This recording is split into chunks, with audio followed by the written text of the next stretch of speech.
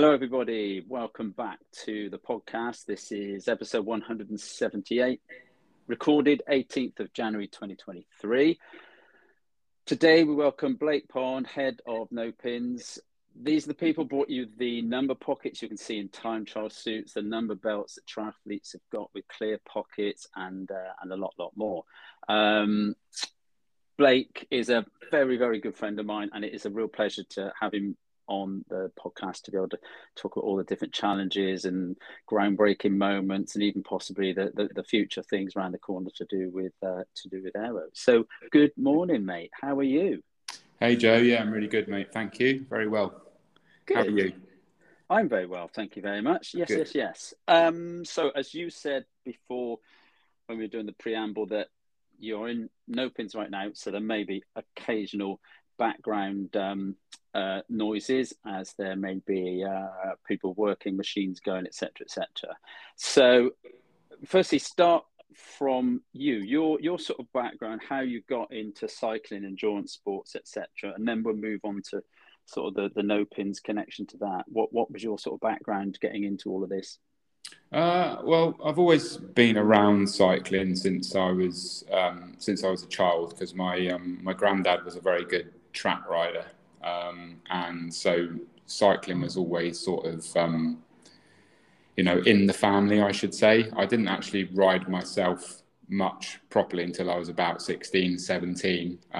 But yeah, I knew my granddad was a very good rider, and my dad was also a rider, and those guys would get lycra'd up and go out for the weekend ride and stuff, and so that's how I was sort of first introduced to cycling.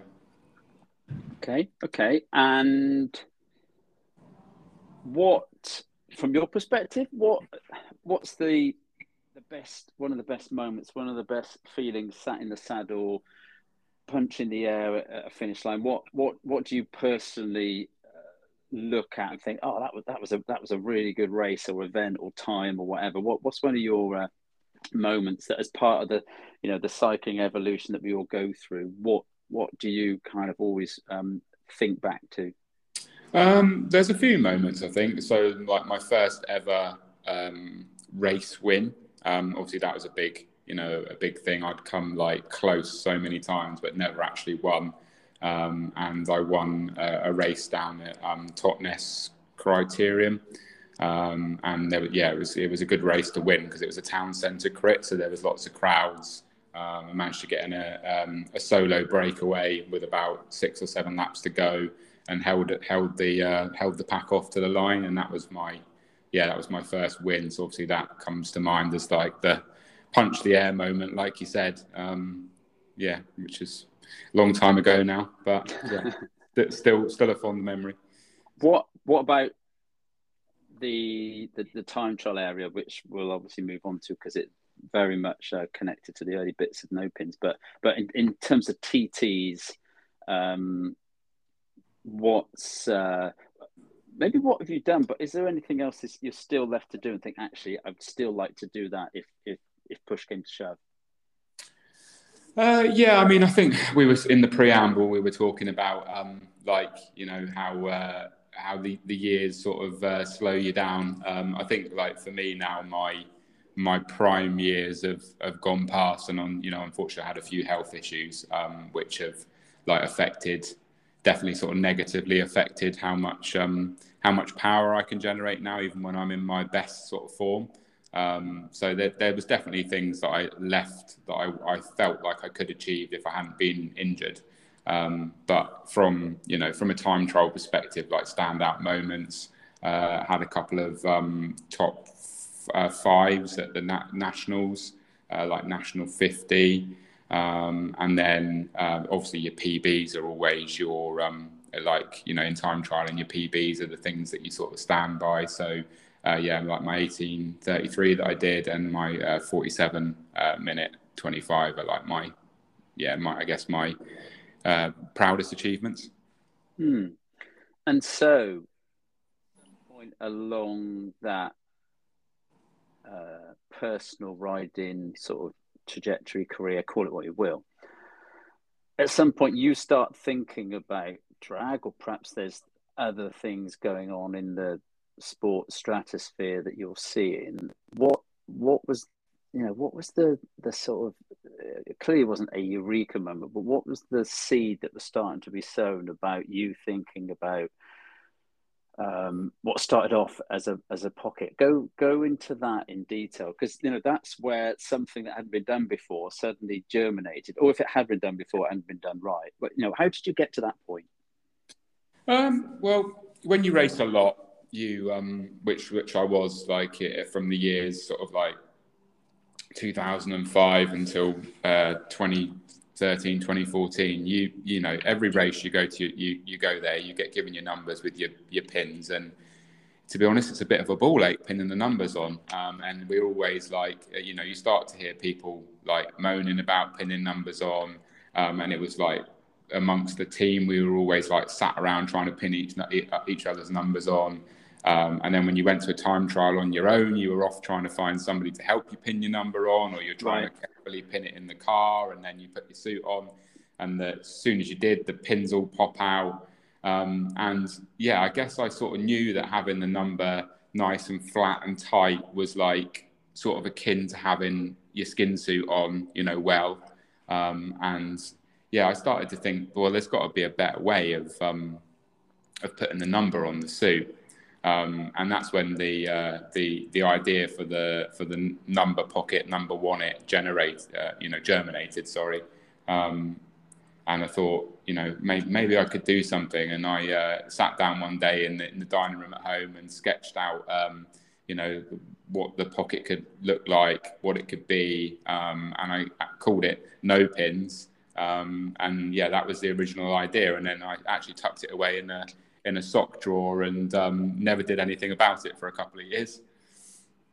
Okay, so it was there when you were thinking about it, and probably therefore every time you subsequently put a pin in, you went, yeah, that's still not right. And yet I can't remember ever seeing anybody trying it. And okay, it would be easier now for you to see pictures of something, because every time anybody does anything at any race, you'll see a picture of it. Whereas I don't ever remember somebody saying, "Oh, look, this has been tried." Were you aware of anybody actually trying it, or already perhaps even trying and failing to be able to do it? I think there was various, like, do you mean as in terms of the pocket? I think there was various, like, people like would spray adhesive a number and try and get it to stick on a bit better. Okay. Or there was things like the magnets where people were trying to like stop ripping holes in their skin suits, essentially. And then other people had like Lycra tabs sewn on their suits in an effort to try and like get the number in the right place, but then that'd end up like a parachute. And at our very own time trial, I think we had people doing sort of various things. Like I think a guy called Rob Leslie had some crazy contraption that he used to like strap his number to himself with. So yeah, I think it was, people were were thinking pins are a pain and there's got to be a better way of doing it, but everyone was doing their own sort of Heath Robinson fix, I guess. Yeah, and that creates a momentum of not just one person. You look at most things, most theories, most things were tried, and somebody gets, it's that critical, oh, this actually is going to work. When did that happen? When did the passion to put something into a sort of, call it a pocket scenario, and put it on you? When did it click that we've got something here? This this actually works, and this this is either got eyeballs or it's got people saying, I want that. Where was that critical moment in if you can remember, in a particular time or a date, or just a general part of a season where you went, it's trying to stick? Yeah, so I think, like I said earlier in the podcast, I had the idea drawn up, and it was in a sock drawer. And every day it was in one of my training kit drawers, actually. And every time I'd go in there to get a set of training socks or whatever, which was daily, I'd see this bit of paper and it said no pins. And I'd think, that is a really good idea. But then, time went on, I still didn't do anything about it. But then, because I'd sown that seed in my head that potentially it was a good idea, when I'd go to a race, I'd be even more aware of people moaning about pinning on the numbers and pitfalls of using pins, and then I started to sort of back myself a little bit and think, do you know what, if I could come up with something that was the right price, that people might go for it. And there were several reasons. Obviously, it would be more aerodynamic, and it would protect your suit, and it wouldn't be so much hassle every time you went for a race. So with that confidence starting to brim, I thought, right, I'm going to speak to a few people and sort of sound them out and see what they how they felt about the idea. And one of those first people I spoke to, as you'll remember, Joe, was you. And we met up, and I explained to you my concept, which you were very supportive of. And I do remember that it was a time in, I think it was 2011, if I remember rightly, and we'd sort of said, I think we just had this, let's go and sit down and have a chat about it. And to me, it was like, I'm sure people have said this subsequently, it's like, God, isn't that a really good idea? Why hasn't anyone else thought of it? And that's the sort of funny part of it, is you kind of subsequently go, yeah, why didn't we think of that already? And I guess that's the best ideas, when you think it's not inventing something you think, well, what the hell's that going to do for anybody? It actually was something where it made sense. And I think, if you remember, I'd already done some stuff for 220 where we'd looked at number belts. And so there was a little glimmer of, well, there's something going on back there. And that even number belts were starting to look like there was, better or worse ways of doing it from a triathlon perspective, let alone from a time trial perspective. So looking back, it's kind of obvious that pinning it is so arcane. And now doing running races more now, you still see people that they're still pinning. It's kind of the routine thing to do. And in ultras, people tend to pin their number down on their shorts. So they've actually got it wrapped around the top of their thigh. And that's where they put the number, mainly because where their chest area is, they've got a sort of vest with flasks and gels and safety gear and stuff. So they haven't really got an open space on their chest to stick a number. But there again, there's a different placement for the number. And I don't think there's any, major innovation in ultras needed. But when that happened, and, you could start to see, well, firstly, where did you really test it?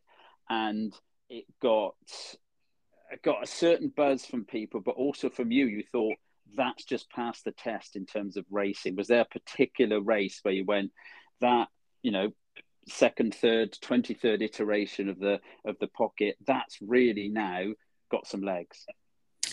Yeah, so I mean, it took we mentioned earlier on, it's a very simple idea, and it's like you say, one of those things that people go, well, why didn't somebody think of that before? But it actually took it was a real challenge to get the idea off the ground. It was challenging to get people to help us to prototype something that we could use and test. And then when we finally came up with something that we thought that would work, it was really a massive challenge again to try and get somebody to produce it. So it wasn't really easy to get the pocket off the ground, and then maybe that's why somebody had never done it before, because it actually took a lot of investment from myself and other people to bring the concept to life. But I remember, to answer your question, I remember the first time that I thought, yeah, we've got this nailed. This is like a retailable product, was at the Barnstaple Club 10 actually, and we just had what is now the No Pin Speed Pocket. We'd managed to get somebody locally to fit a pocket into my skin suit, and I I used it, and Alex Dowsett happened to be down here on holiday, and he was starting behind me in a bit of a clash of the Titans. Obviously, he was going to beat me, but it was billed as a clash of the local hero, which was me at the time, and him. And he was like, "What's that?" And on the back of your suit, and I'm like, "Oh, it's my number pocket." And he thought that was amazing. And I did the race, did my second ever best time on that course, and the pocket performed brilliantly. Obviously, the number didn't fall off or anything, and then the backup from Alex, who was a top world tour professional at the time, and his interest gave me added confidence that we were going somewhere with what we designed. Yeah, and that I guess is the point where excitement starts to build. What was the pro rider seeing it? And I can't remember this. What was the first sort of pro big, almost like big link up, which may have been official, unofficial, may have been in I don't know, in track on TTs or whatever. Where was it that it sort of went into pro tour or the pro ranks and it started to create a bit of a rumble? What was that first team link up that you did? So we had two different products. If you probably don't remember, we had the stick-on pockets, the no-pin speed wannets, and we had the no-pin speed pocket. So Alex was actually really interested in the stick-on version to begin with, and we supplied him some units of that to use as he was part of the Movistar team at the time. And then he actually ended up getting in a bit of trouble because it seemed like their clothing sponsor at the time were also trying to develop something to keep the numbers nice and aero and flat.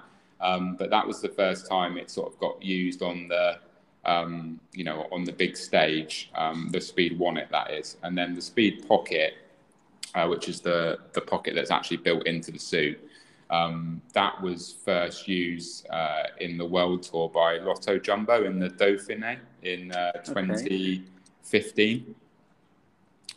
So that was the first sort of like, unofficial use. And then they went on to use it in the 2015 Tour de France, which was like our first, I guess like major scoop for the pocket to be used in a race like that. So coming up to this coming year's tour, that will be 8 years on. Exactly. Yeah, 8 years. Yeah.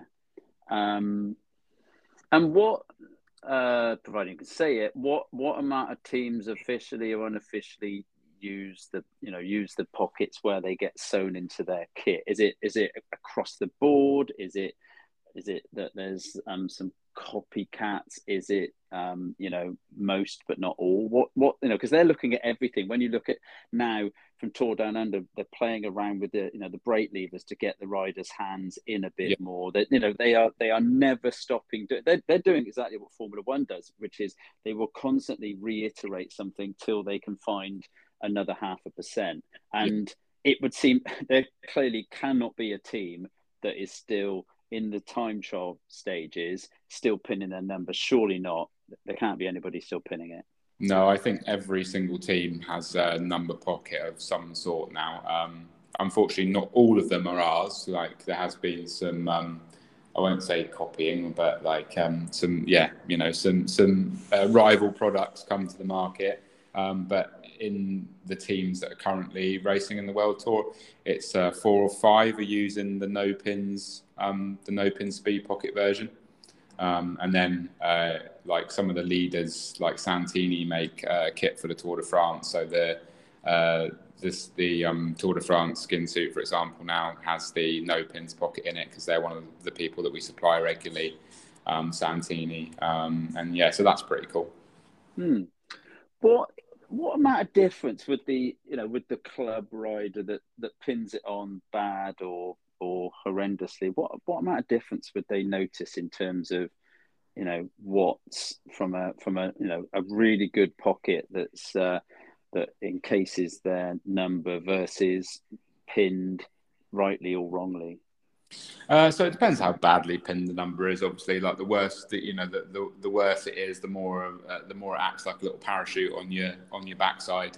So I mean, but 8 to 10 watts was what we tested it at when we did testing in the wind tunnel, and then subsequently with Xavier from Aerocoach. So having the number pocket versus a poorly pinned number was 8 to 10 watts. And then also, obviously you've got the saving of hassle and the saving of your suit, because you don't damage your suit with pins anymore. So they're the other upsides. Yeah, because there's something about, and that going back to that scenario I said in running where people are still pinning it. The first running race, I suddenly thought, having sort of done the time trial pocket thing from the point where I could get one sewn in, oh, I want one of those. That's good. I'll do that. And then suddenly thinking, this is a new running vest. I'm sticking a pin in it. It's really strange to think you're going backwards in time and you start pinning things on. And so I've in ultras and in races now, I've just got the triathlon belt, which is a belt with the clear pocket on, and I'd rather run with that in a pocket than start sticking pins in. It's kind of I guess it's a weird thing. Some people may not mind their kit looking like the moths have had a go at it, but once people are doing this, like all other things, you can't see them going backwards, although there seems to have been a bit of a backward step by the UCI and their pinning and pocket rules. Tell us about that, because I only saw it briefly in the news and didn't know what was going on. What's happened at the UCI level with pockets in the road stages? Yeah, so Nopins originally started in the time trialing world, but then we quickly realised that we could also put pockets in suits for the road stages. So we were like one of the first companies to start, building road suits with number pockets in. And like all good ideas, lots of other people have cottoned on to this fact. So unfortunately, we've had like various versions of pocket appear in road racing, and some of them not very well thought out. So you've had, like, for example, really dark and quite thick meshes being put on the back of the feed pockets, and that's where the riders have been putting the numbers behind. So obviously the numbers have been obscured, and it's caused an issue for the UCI, mainly with commissaires not being able to read the numbers. So yeah, unfortunately, they for this season they've implemented a blanket ban for bunch events only. So it's only if you're a road stage or doing the UCI Grand Fondo or something like that you can't use a number pocket of any kind for the bunch events. So so a bit of a pain because it's sort of we've been affected by other products, but until they can sort it out and either develop like a standard that they're happy with, a bit like the frames or wheels, whatever. They've had to do, or they've decided to do a blanket ban on the use of the pockets. Right, and you see that the more, generally, the more that the, I guess, rules start to hone in on an area, the more that frames used to have a fairly generalized concept, and now they've been loosened, but they have they've sort of still got very, very particular. And yet the number rules, I can remember you and I sort of reading number rules, and they were so open to just a fairly generalized interpretation that even for the time trialists that are in the UK, there was just this picture of a rider bent over saying the number should be here, and that was it. That was quite literally it. Whereas now, I'm sure, certainly in many sports, there's a standardization of number where there's things that relate to sponsors. The sponsors can only have so many inches of space, and the number has to be this, that, and the other. And yet, almost you opened a can of worms by the very fact that you started down that road of saying we can optimize it, because then somebody else is going to reiterate it wrong, but also it's going to put the focus on, oh, that particular part of the rider has moved ahead now. It's not everyone just pins it. And we can look back, whether it's the 60s, the 80s, even the early 2000s, we can just see various good, bad, or indifferent ways in which people were pinning it. Sometimes, there was probably enough pins in the number to make a difference to the weight of the rider. There were so many pins they were sticking them on with. I mean, it was just everybody had their way. But I guess this standardization would at least allow you to know that the pockets on the back of the lower part of the jersey were doing what you wanted them to do, which was to encapsulate the number but still be visible, because it must make a difference. Again, it's still at the lower back. That must make a difference. Have you ever been able to measure the difference that the pockets might make on the sort of food pocket area? We've not actually taken the road suit to the tunnel and tested the pockets there, but yeah, I mean, it all comes down to how badly the numbers are pinned and if they're hanging off, flapping around. I mean, obviously you can keep the number flat and it's consistent, and not, that's the sort of best scenario for the road suits. And it's also just the ease of the ease of putting the numbers in pockets. I know Alex said to me, Alex Dowsett, he said to me that, like, towards the end of a grand tour, everything becomes like an effort because you're so fatigued. Like, so if you don't have to spend 15 minutes trimming your numbers down and pinning them on, then that's another sort of effort saved. And you think to yourself, like, surely that can't be like hard work. But then after 3 weeks of 100-mile days, you can actually think to yourself, you know what, it probably is. Like, it does become, hard work, and it does become a pain. And so, like, even that was another reason that the teams liked having the number pockets on the back of the road suits, just for ease for the riders, really. All right. Yes, the simplification of it. Yeah, I found certainly with the long course, actually with some of the ultra runners that use the number belt, but also with triathletes, is their number was very visible. It didn't get rubbed off or bent over. And they said they got encouraged because people could see the numbers. Whereas if somebody's folds over, or they deliberately make it, they shove it down the side of their shorts or whatever, and people can't see it. Numbers in triathlons often have their name as well. So a random stranger can shout, "Oh, go on, Blake," because they can see the name. Yeah. And one of the indirect, though, how much does somebody shouting your name actually make a difference? It probably does make a difference. Again, when you're fatigued, somebody shouting your name and encouraging you is better than "go on, number 14562." I mean, it's it's probably nicer to hear your own name. I've never seen the research, but I'd imagine, along with lots of psychology, there's an inherent possibility that visibility of number first is a legal requirement, though it's very rare in a lot of sports that people actually get penalized.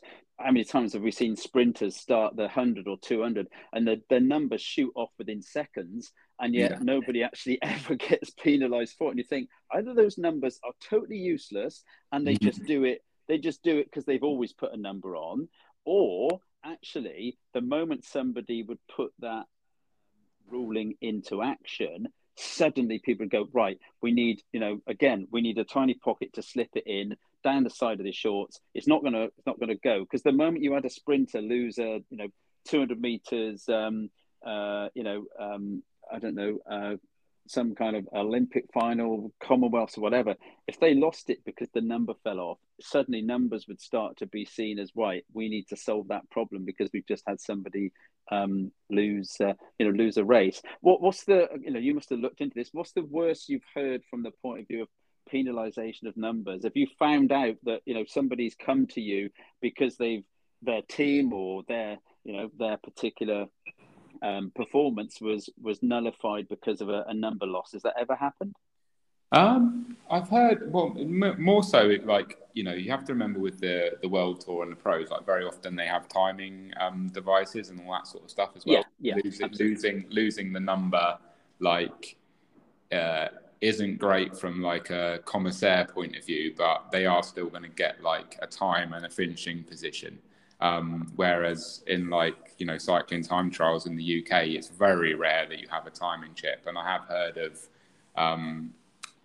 numbers falling out of pockets of rival brands that haven't been quite so well designed. And then obviously the person's crossed the line and not got a time because their number's not there. And the person sitting there with the clipboard doesn't know who they are. So yes, I mean, that's sort of the worst I've heard. You know, with people losing their numbers or it getting, you know, being damaged or whatever. You know, the worst case scenario is you're probably not going to get a time when you cross the finishing line, which is going to be very frustrating for that individual. So. Yeah, and so, you know, so many sports do have chip timing, both for positioning. There's a lot of legals now because there's a brilliant website. I'll send it to you afterwards. That you see, like, people have been caught cheating. You know, they haven't done the out and back in their Ironman, or they did a quick scoop on the underground and popped up somewhere and then run part of the course. And of course, a number is pretty difficult to capture that even on cameras, because somebody can run behind somebody else and not be seen on camera, whereas a mat that goes right across the floor picks people up, and if they didn't pass this point and this point but they suddenly appeared at this point, then, you know, they check back on footage and go, that person was cheated. I guess with numbers there's still that sense that people, they like to be identified by their number. You know, if you put a chip on, in some races now, certainly at Ironman level, they don't even ask them to have a number belt on the bike, because they've got a number sometimes on their arm that's been stuck on in a sort of decal. They have got one on their ankle, and it's not that they have one on the bike, but there's so many numbers there. They're like, we don't need a number on the athlete to have an actual number belt. And one year, I can't remember what year, can't remember the female athlete, but a female athlete was leading and she had a number belt on, and suddenly the commentators were like, she doesn't actually need that number belt on. She's actually got some drag there that she doesn't need, because you don't need one. You've got, you know, the rules don't state. And people love the comfort of the belt when they're running, because there's no buckles and there's no sort of adjusting fasteners and so on. But increasingly there are races where, you know, they're just dropping the number belt. And I guess, you know, numbers will always be part of what people take from an event, but they sort of almost need to use it properly to be seen, to have the pictures taken, you know, crossing a certain point in their London Marathon, whatever. That number still has to be visible. And yet, you know, there are plenty of people that almost think the number is irrelevant, either because they've got a chip or because they think in some weird way it's going to slow them down. Yeah.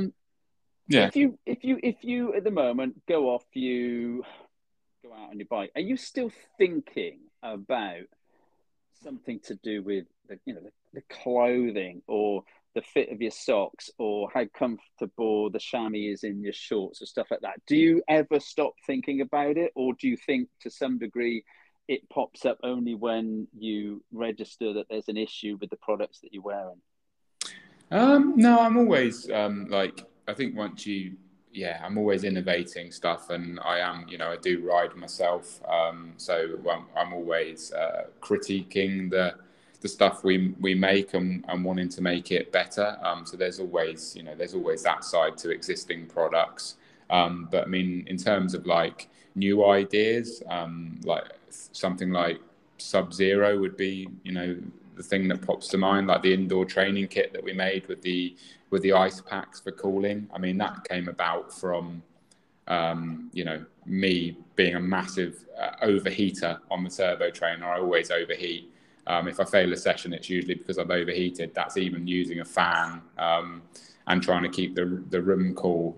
So I was thinking to myself, you know, is there any way I could like build in like some ice packs into a kit? And that's where the Sub-Zero kit came from. So I guess, you know, from racing, riding, training, you're always thinking about the kit you're using. Is there ways you can improve it? And then sometimes you come up with radical new ideas for something new altogether. So yeah. The Sub Zero, I like it how it's really really loose. Has anyone asked that to be like an ice vest, a kind of Sub Zero vest that they put on? Because surely ideas sometimes come and just hit you from other people that have said, "What about could you do this?" And sometimes it's like, "Well, no, it's not." But do you sense that we've only started to sort of scratch what we're doing with clothing, or do you think it's only like small increments of fabric kind of changing? We think there's much more because with bikes, they've almost hit the buffers. The changes of improvements in wattage now, people are talking small numbers between iterations of the bike. But have we got to that point yet with clothing, or is there still some big chunks that we can get with thermoregulation, with aerodynamics, with comfort? Do you think there's much more to come? I mean, it comes down to, like you mentioned, fabrics earlier on. I think it comes down a lot to the technology of fabrics as well, because something new comes out and it completely upsets the apple cart. So what you thought was the fastest and the best is no longer the fastest and the best, and then you maybe a new material comes out and that allows you to do something that you wanted to do ages ago but couldn't. I mean, like something like graphene in bike frames or something like that. Yeah. And then you've also got like the rule makers that we mentioned earlier on, like the UCI. Obviously, every year they change the rules. So a bike manufacturer might have optimized their bike, to the nth degree, and then the next year the UCI changed the rules, and you can have bigger tubes and stuff like that, which you couldn't have before. And it's the same with clothing. I mean, the rules are constantly changing with clothing. What materials can and can't be used. But I think clothing is like a relatively new frontier where people have really started to look at that as a big gain now. And I think in the last 3 or 4 years, we've seen a massive acceleration in, the aerodynamic efficiency of clothing. And I think there's still more to come. So. Okay. Where or what can you say is happening in 2023? Is there anything, obviously you can't spill the beans about anything, but is there a general trend or something that you think because of rule changes or fabrics or something? Is there something coming down the pipeline that's not a big secret, but you generally think is not already taken up by athletes? Is it the longer sleeve tri-suit? Is it people, getting 3D scanned? Where's the big, if there is such a thing as a big marginal gain, but where do you think most people should be looking or might look now in order to improve what they've already got? So from our point of view, I mean, product-wise this year, we're just about to, I'm actually sat here looking at my desk at 10 different prototypes of aero base layer. I mean, that's something that a couple of other companies have done in the last year or so. But we've got our version of the aero base layer coming out. That's a textured base layer that you can wear under a skin suit to further improve the aerodynamic properties of it. So product that we've got coming out for this year. And then I think overall as an industry, I think that the thermo regulation is a massive thing, and I think people are really starting to look at that now. And I hear of World Tour riders that are pre-cooling, before they even warm up, they're pre-cooling to try and get their core temperature as low as possible, so that when they get into the meat and bones of the event, they warm up as they go, rather than going into it hot. Because there's a difference between having warm muscles and a warm core. So I think thermo regulation is something that we're going to see develop massively in the coming few years. Oh right, yeah.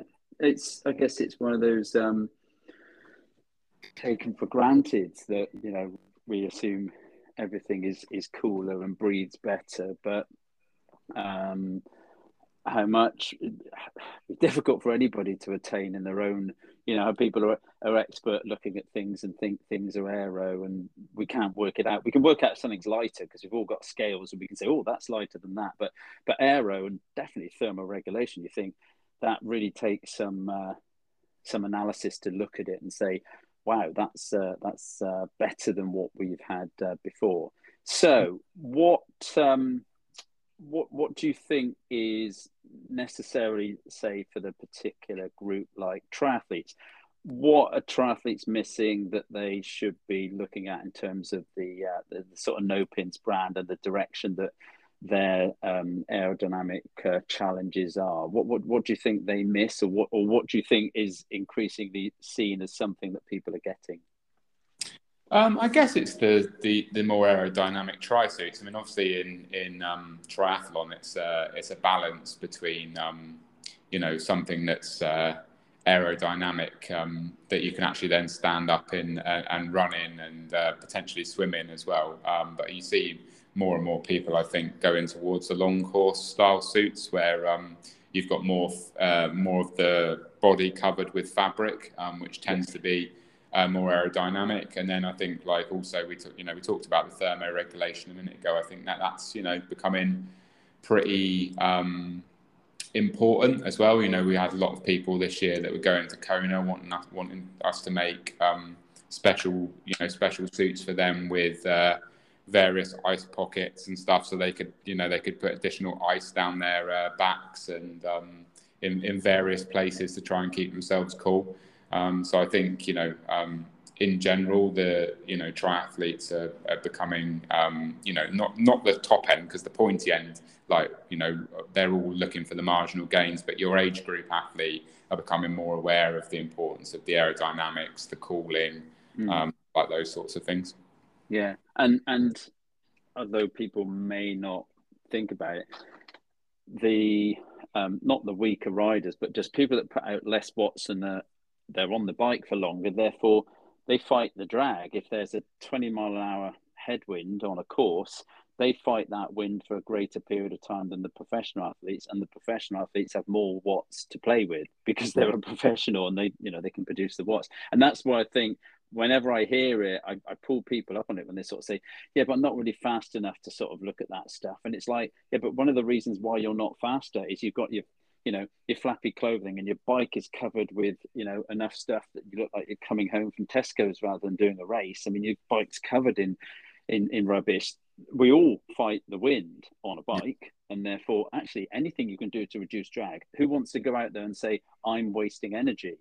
It's like, okay, if you are, then you're out there for value for money, and you've got a sense that you don't really worry about the finish time. But I think if people can see where they can make an improvement every time they save watts, they either save carbohydrate, or they save time, or they save themselves being in a certain direction fighting the wind for a little bit less time than when they get the opposite direction and the wind pushes them. I think that's the thing, is that nobody ever has got enough power to ignore the watts that are being dragged away by the swirling winds and so forth. I think you need to look at it in percentage terms. For me, that's what so if you're a rider that's putting out 200 watts at threshold, for example, and then you're giving away 8 to 10 watts with your parachute number on your back, and then you look at a rider that's doing 400 watts and they're giving away 8 to 10 watts. Obviously the percentage doubles, so the percentage saving for somebody who's doing 200 watts and then they save that 8 to 10 watts is double what it is for somebody who's doing 400 watts. So yeah, you need to look at it from a percentage point of view, I think. So therefore, the less, like you said, the less watts you've got, that saving means more to you. Yeah, and hey, we look back 10 years, look back 20 years, and you look at the clothing and the bike improvements, and everyone at every era thinks they're aero, and perhaps there's a bit more understanding now that probably people are a bit more, but it's difficult to look at somebody and say yes or no. But it's really moved on, and I think that if somebody's got a lot of slightly previous technology, should we call it, actually there can be some quite astounding changes in their bike splits, but they don't see that they're working any harder. They have just saved considerable energy, and the same for time trialists. And I guess there's an obsession with time trialing We've been there, we've seen it. You can see how much people are being pedantic about the last little bit. But when it comes down to it, it's a distance and a time. Nobody pats you on the back and says, "Oh, well done for doing 10 miles." They said, "Oh, was it a course best? Was it a PB? Did you beat your rival or whatever?" Triathlon, I always think, particularly from a coaching perspective, is the bike leg is the area where you want to be the most efficient. Yes, you want to get to your transition number 2 and get on to the run leg as quickly as possible. But at the same time, you're trying to save your run legs by being as aero and as efficient as possible. And you can't push ever harder or you will affect your bike split, what looks like positively, but actually it will affect your run split negatively. But also there are so many gains because the rules within triathlon, even the frames you can use and so forth, they're very, very open. And hence it's been a great area of much innovation. But also the kit, now it's pretty much, most people have the tri-suits down to the elbow, and they have, probably have got calf guards that are aerodynamic. And everyone's got an aero helmet, etc., etc. And I think that's one of the beauties, that the rules seem to be very, very, very open. They don't seem to. They've only recently said that the running shoes can't be more than 40 millimeters thick at the bottom. There was one used that was 50 millimeters last year, and they suddenly said, right, we've got to put a stop to that. But aside from that, anything goes. So there doesn't seem to be much changing in that area. What about the sportive rider? Do you see that moving into people that are into sportives having more aero kit, even more aero bad conditions kit, if you like, kit that doesn't look like a classic, really thin skin suit, people that go into it with aero clothing but is geared for really harsh weathers? I mean, just from my own experience this year at the I did the Gran Fondo, did a couple of Gran Fondo World Series qualifiers, and then I also went to the Gran Fondo Worlds, and it amazed me like how everybody at the well, not everybody, but everyone that wanted to like qualify at like the Tour of Cambridgeshire, for example, they were all in skin suits, or pretty much all of them had aero socks. They all had some sort of aero road helmet. They all had deep section wheels and like a lightweight aero framed bike. So everyone was thinking like they want to go as fast as possible, and they've cottoned on to the fact that wearing a skin suit is going to be better than a flappy jersey. And then even at the Worlds, I was lucky to have good weather all year, but people are wearing sort of aero fit capes and aero fit gilets and all that sort of stuff. So it's not people don't want to give away watts to a flapping jacket or top, So so I think the world of sportives are also cottoning on to if you want to get that gold or go from A to B faster, then being aero is a good way to do it. Yeah, absolutely.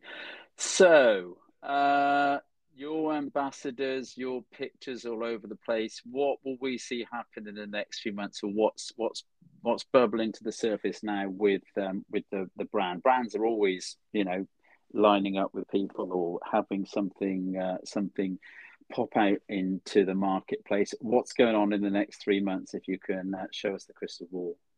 Yeah, so we've just partnered. We've mentioned Alex a couple of times in this call already. Alex is like a long-term friend since we initially met down here cycling back in like 2012, and he's come on board as a brand ambassador and a shareholder, and he's going to be in like an R&D role, specifically, with, I say specifically, like more towards the aero side of things, but also advising on developing the other kit. Obviously he's used a lot of kit over the years, and he's learned a lot in his hundreds of trips to the wind tunnels. So yeah, his knowledge is going to be invaluable in some of the new products we're coming up with. And then, alongside that, we've also got a tri a tri range that we're working on, and we're doing some work on that with Tim Don, who, yeah, I'm sure your listeners will know who he is. So yes, we've got some exciting stuff going on. Brilliant. And I spotted earlier, people want to listen to another podcast that you're on. You were on the Cycling Time Trial podcast, February 2020, their number 136. I don't know that I've listened to that. I must go back to listen to that actually. Yeah, I don't like doing podcasts. So you've managed to drag me onto this kicking and screaming, to be honest. But yeah, I won't listen to myself. But you have pushed the envelope. Of course, I know how much work you've done because I was around the place when you were first innovating this, and I think it's just really right and proper to say, you've pushed ahead with these things, and it's great. We've got, like you said when we did the preamble, blimey, it would have been good to have had the technology now. 10 years ago or whenever. And that's always the thing, is that I think people must look back that are ever pros and look back and think, oh, wow, how much further, would my hour record have been? Or, wow, God, I'm sure I could have run faster in those shoes if I'd had them. That's always a case with innovation. It's constantly nudging forward through, trial and error and innovation and sometimes, almost accidental things happen that people innovate and say, oh, that works, right, we're going to do that. So I think from all the people that have fought the wind a little bit less or gone a little bit quicker, I think there's a big thank you, because I think there's been one of these things that if you've seen how far it's gone from the very early stick-on pockets through to the actual sew-in pockets and thereafter, actually there's a lot of watts that you're saving. I don't think it's 1.21 gigawatts or whatever the so-called Back to the Future number is, but it's certainly a lot of watts you've saved. And I think there's a lot of people out there that perhaps haven't even realized they've still got something to actually save when they're riding against the clock and a time trial, doing a sportive and trying to save energy, doing triathlons. There's a lot of potential areas where the kit function, the kind of the feel good factor of wearing kit that fits really well, I think can never be underestimated. It's probably where people can probably feel like they've got their ultimate advantages. I've got my race kit on, because that's a good feeling. Yeah, it's like having your legs shaved, isn't it? Like for like when you're ready for race season, you get your legs shaved up, you sort of feel like you're ready to go. And you put the aero skin suit on, for the time trial, and you feel like you mean business, don't you? Absolutely. Absolutely. And I think one of my sort of proudest things with No Pins is I think we've made aero kit quite accessible to everybody. I think we were one of the sort of first people to do that. Like a lot of other brands had some aero stuff, but either it wasn't released because they were just keeping it back for the pro teams, or when it was released, it was like stupidly expensive. And I feel like, we make good quality aero kit that's, affordable for people as well. That's one of the coolest things when you go to an event and you see like everyone wearing your aero socks or your aero suits. It's a good feeling that you're helping people go faster. Yeah, so more aero products to come, and hopefully this will start to get people to sort of think about it, because in any performance, do you really want to look back and go, oh, well, I could have gone quicker, but I didn't use my my aerodynamic helmet or my energy drink or my carbo loading. I think we can all be not dragged into, but we can all look at the aggregation of those small margins of, if you can do this and do this and do this, actually it does build up, because we can look back at the science and say, okay, not everything is, some things are said to be bigger than what they are. But I think clothing is still, to my mind, it's still a thing that if people actually realize what the best clothing could do for them, they would obviously look at it and say, that's what I want. But there are bigger things. Maybe it's the disc wheel or the super fast shoes or something else, that all of them may stack on top of one another to make a difference. But I do think clothing is perhaps not as at the forefront of people's thoughts, and can I improve on what I had 2 or 3 years ago, and is there an increment of improvement? And I'd always say yes, there is. There's got to be, whether it's a 3D suit that really fits them well and is ultra comfortable, or is it that they actually think about, particularly when it comes on stream, and it'd be exciting to see these aero base layers or things that give better thermal regulation. So yeah, exciting things on the horizon then, mate. Yeah, definitely, mate, definitely. And I think, like you just touched on there, like pound per watt saved, it's definitely clothing. And if you were going to, invest in something after this sort of podcast to go faster, it's aero socks, really. It's like or shoe covers or calf guards. They're relatively cheap products, and they save you a huge amount aerodynamically. So yeah. Ideally build yourself all the gains together you can. So like Joe was saying, the bikes, the wheels, the beetroot loading, the everything, that's when you get your peak performance.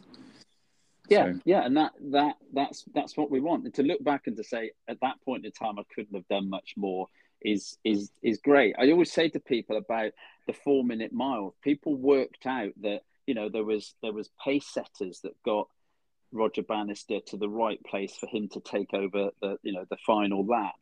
He had special shoes made that at that point in time were as cutting edge as anybody else was wearing. They even waited till the wind dropped at just the right time to do that particular 1 mile race. And so there's always been this sense that people look to stack things on top of, yes, other people's improvements and other people's ideas. And I think if you can be open-minded like that, sometimes you may clearly have to invest in it, but clothing is not the most expensive thing to have, but why not maximize what you can do? And on a bike you are fighting the wind, so why fight the wind as much as you previously have? Why not go a little bit quicker? So as a big thank you, mate. This has been so nice to put this down. I don't think that some of these things you've ever even said. It's it's nice to hear the background and the innovations that are happening, and the ambassadors, and it's still growing. So great to see, and thank you so much. And as I said earlier, there is the one at the Cycling Time Trials podcast that you can see, which you did in Feb 2020. It's their number 136. So there's another place where they can hear your words of wisdom. Yeah, so thank you, Joe. I'm not sure I'll thank you for advertising more of my words of wisdom, but it's been great to be on the podcast with you, and catch up with you as a friend, as well as talk about aero stuff. So cool. Yeah. Okay. So check out the No Pins website. For people that are not aware of the correct spelling, it's NOPINZ.